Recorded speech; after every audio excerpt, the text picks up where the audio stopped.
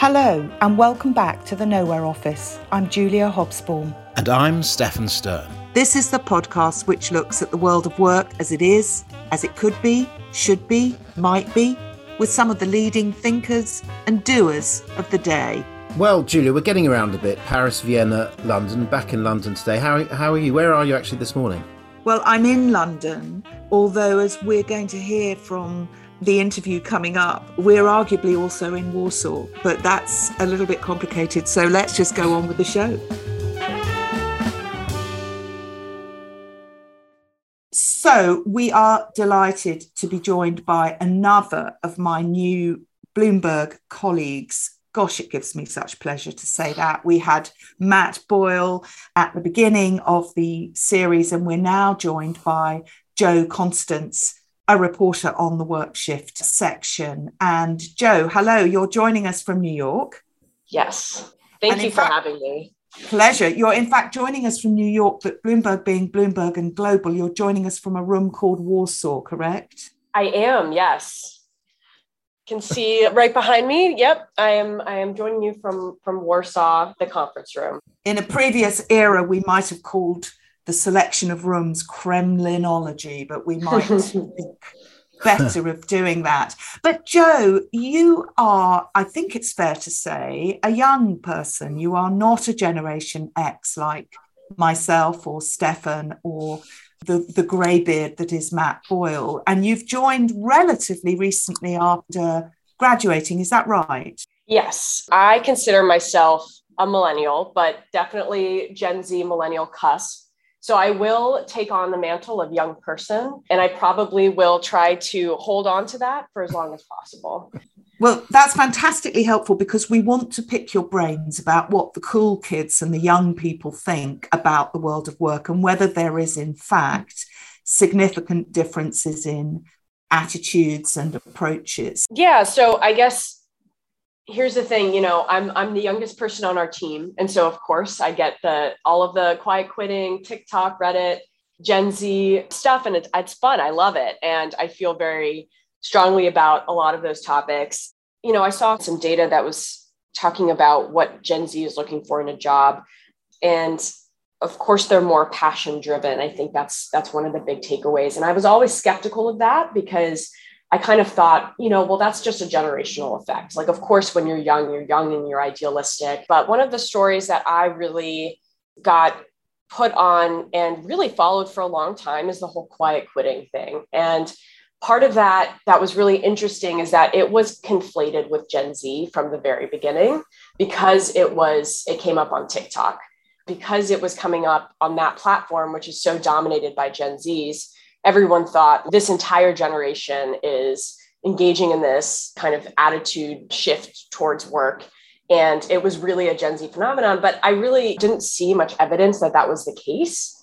That whole trend, it seemed to actually come out of an article by a great Business Insider features reporter back in March. And then it was on corporate coasting, and it was not Gen Z specific. It was just, people deciding, especially after the pandemic, to just take their foot off the gas pedal a little bit and kind of take it a little bit easier and not kind of go 110% anymore. And then it kind of ping ponged around on YouTube, and then it made its way to TikTok, and then it absolutely blew up with that specific phrase. But at the same time, the data does show the percentages of the different generations kind of acceptance or openness to the idea of quiet quitting. And it definitely was like a trend line with Gen Z, being the most kind of open to the idea and kind of going down from there. And so I think that there is a real attitude shift and difference with Gen Z in particular. But there was a great op-ed in Bloomberg by Sarah Green Carmichael about how quiet quitting is not necessarily, she called it the fakest of fake workplace trends. I mean, I did think her argument was sound, which was, it's something that people fantasize about. They fantasize about quiet quitting and just phoning it in and right, not stressing out so much. But in reality, how many people actually do that? Some people do, but not everyone. And I think it's more kind of something that we like the sound of it, especially the younger generations. But your 20s would be quite early in a career to already be, I know quit is not in a literal sense, but to be already downshift, that would be rather disturbing news for managers, particularly older managers, if the younger workforce are already losing enthusiasm for work at such an early age? Yeah, whenever we're talking about generational trends, it's always we're painting with a really broad brush. And, you can never kind of sweep everyone into this one category, but there's plenty of people who are still very much grinding and very much hustling and very much career oriented and ambitious and work a ton. And that's actually one thing I wrote about recently, this other trend on TikTok that kept coming up on my personal feed, which maybe says something about me, but it's called the 5 to 9 trend.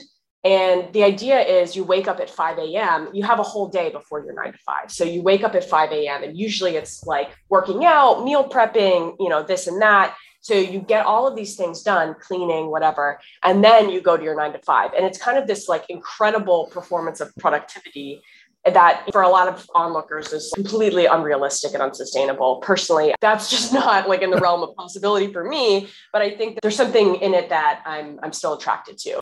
I have a colleague on Bloomberg's personal finance wealth team that I'm kind of talking through a lot of these things with. And it's just this idea that I think for a lot of people, especially who are younger, Gen Z, they just don't see the same payoff that older generations did with, if you put in those extra hours, if you work really hard. The promise for older generations was you save up a nest egg, you have a comfortable retirement. And I think with just this generation, they're seeing those chances as so slim that it's kind of hard to justify working your ass off. So it's a sort of genuine realignment of values based on economics. And it's kind of that it's interesting that you report very much on the Americas, but that we have the lying flat movement from China. Yes. It's a similar sort of ennui generationally, isn't it? A kind of rebellion against the confines of a dominant time suck of work with little payoff. Right, exactly. And I think the economic conditions definitely informs that. Again, if the payoff isn't there, it's kind of like, all right, well, I don't really see what I'm really getting out of this. But I think also, we already talked about this a little bit, but of course, I think the pandemic shifted things as well. I think for a lot of people who were, laid off at the beginning of the pandemic, they kind of saw how insecure their employment situations really were and how little their employer in some cases seemed to care about their well-being. And so I think that also, especially for younger people who tend to be in more insecure employment situations and lower in the org chart and are therefore seen as a little bit more dispensable. So I think that influences it as well. There's just less loyalty there. This is a real risk in hybrid, isn't it? You mentioned the org chart. If there's an attitude at the top that somehow the younger workers you should just have to suck it up, a bit more disposable, obviously aren't going to get access to the remaining square feet of the office that we're still paying for. That could also send a terrible message to the under 30s, say, that their career is less meaningful and not recognized by senior bosses. Is that something that you see organizations wrestling with, sort of trying to make hybrid work at all levels? Yeah, I think so. And you also mentioned the great resignation and the really high quit rates that we've been seeing. One of the primary reasons, one of the biggest reasons why people were leaving was they just didn't see any opportunity for development in that organization. I think that's particularly true for people who are younger, are ambitious, are looking to grow their skills and move up, but often they're not really seeing very many opportunities for training, for development, for mentorship. I think that's tough. And I do think it is important for a lot of younger folks, especially if you're, going through an internship or, you're just starting out, it is important and valuable to be in the office. But often these hybrid setups are not set up, very well. And so you may be there and your boss is, who knows where. Can I just say, Stefan is never happier than when he's discussing an org chart. Oh, yeah. So, yeah, we're from the generation where, if you were in an office, you needed to know where, metaphorically and politically and structurally, you were in your office. And I mean, isn't this partly the point, Jo, about the less tethered generation, the generation that is moving on up in their careers in a more distributed, networked workforce way, where, their environment is genuinely changing. And so what what they measure themselves by isn't necessarily proximity to a corner office or the water cooler. I mean, how real is that sense that people's experience of life and work life is reshaping this work shift, Yeah, that's interesting. I think there is a sense when you're all on Slack together, there are no corner offices in Slack. And so you're kind of all have like the same sort of currency in a sense. I mean, of course, you intuit, when somebody is saying something and it carries more weight because they're, way up or what have you. But at the same time, everyone's a little icon on a screen. So I think what you're saying is correct, that there is this little bit sense of things are a bit more egalitarian, or feel that way. At least it feels a little bit less hierarchical, just because you're not in that physical space and environment where, that can be felt a lot more. That's just a lot more palpable. You're sitting in front of us with a coffee that you've just got from your sort of slightly all-you-can-eat buffet at Bloomberg. I mean, is that still a main attraction for people, young and old, to come into offices where, there's always something hot to eat and something yummy to drink? Do you think that is a lure for people in their lives to get them into an office? I think so. I think it definitely doesn't hurt. And in some cases, it really can be a benefit. I think it is, fortunately or unfortunately, is one that you start to take for granted a little bit. It's not like a benefit every single time, or you don't feel kind of that full thing. It's more just like, it becomes kind of table stakes, I think, after a little while. Like if you get free lunch, but you're sitting on Zoom all day, I don't know if that kind of perk, whatever ratio, is enough to surmount an hour-long commute if you're not required to be in the office. But I think if, let's say, you are required, it is definitely nice to have those things. Or if you're not required and your commute's not bad and hybrid is designed well, it can be a good thing. In the Northern Hemisphere, as we head into winter and people are concerned about the cost of staying warm, if the employer is going to provide the heat 8-10 hours a day, that's also a consideration, isn't it? Yeah, I think so. And that's something that I saw written about recently. I think especially depending on what energy prices look like and the cost of heating homes, that could definitely come into play, especially as people are getting pinched a little bit with inflation, or, a bit, then that can be like a real way to save costs. And that was one of the other big criticisms of hybrid as not being the most environmentally friendly, because you do have heat and AC going on in two places. You're not really saving there. But that could actually lead to some savings if that works out. I'm a bit skeptical of this, I have to say. I think that people's behavioral traits and the psychological drivers are going to override, especially in the professions, some savings. I think that what the data shows pretty clearly is people absolutely do not like the commute. The commute is over. They do like the water cooler and buffet life, and they do like seeing their colleagues, but in a much more interrupted way. I suppose what I'm interested in is, have we wrongly pigeonholed you? And is there a culture to wrongly pigeonhole the generations as being different? I mean, when you go out on your beat, you write a really interesting range of stories. You don't presumably go out in your head as a young person reporting on young people, do you? So what do you think is the most salient issue? Is it in fact generational, or is it something else? That's a good question. I think a lot of the generational conversations tend to be overblown, and people tend to be kind of turning into a bit of a sport in terms of generational tiffs and stereotyping certain, of course, millennials are lazy and entitled. And of course, Gen Zs are, the same things. And I think that is kind of a classic standoff.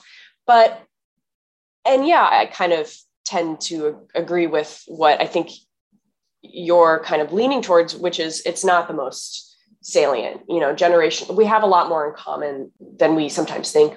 So this tracks back as we wind down on this particular conversation to young people, and the idea that traditionally you've all been hired with bubbly, optimistic, it's all going to be greatism. And the reality is there's a lot more grit and grain going on. I mean, you are not fooled, are you, the young people? You know it's a lot more realpolitik than anything else. Yeah, what do you think about that? I think so. McKinsey recently came out with a survey that was looking at kind of optimism and the American dream. And what they really found was, especially among Gen Zs, it's just tremendously hard to get a secure full-time job. Even there's a lot more people freelancing and gig jobs, and also working multiple jobs. So I think there's a large kind of awareness and understanding that it can be really tough to make it. And so I don't think anyone has, illusions about that. You kind of have to hustle and work hard and sometimes team up with the people around you. Well, I think this is another responsibility really for Gen X and beyond, older leaders, not to be honest and frank, but also not to be too downbeat about the future, because who wants to work for a pessimist, right? We've got to have leaders with a bit of optimism. And when you say that the American dream's under pressure for understandable reasons, it's sad, but I think immediately of that wonderful song in South Pacific where they say, you've got to have a dream. If you don't have a dream, how are you going to have a dream come true? And let's hear it for a little bit of optimism. I'm sometimes the gloomiest, but he's so schmaltzy, Joe, isn't he? I love it. I just want the outro to be that song from South Pacific. I think that's going to give us such a rights headache. I might have to just have Stefan. Oh, you're right. Scrap that. Sing us out with it, Stefan. Well, if I'm allowed to sing it, I mean, you've got to have a dream. If you don't have a dream, how you gonna have a dream come true? I don't think we can end on a better note, except to say, Jo Constantz of Bloomberg Workshift, it's been an absolute pleasure to get the benefit of your wisdom. Thank you for joining us. Thank you so much for having me. This was super fun.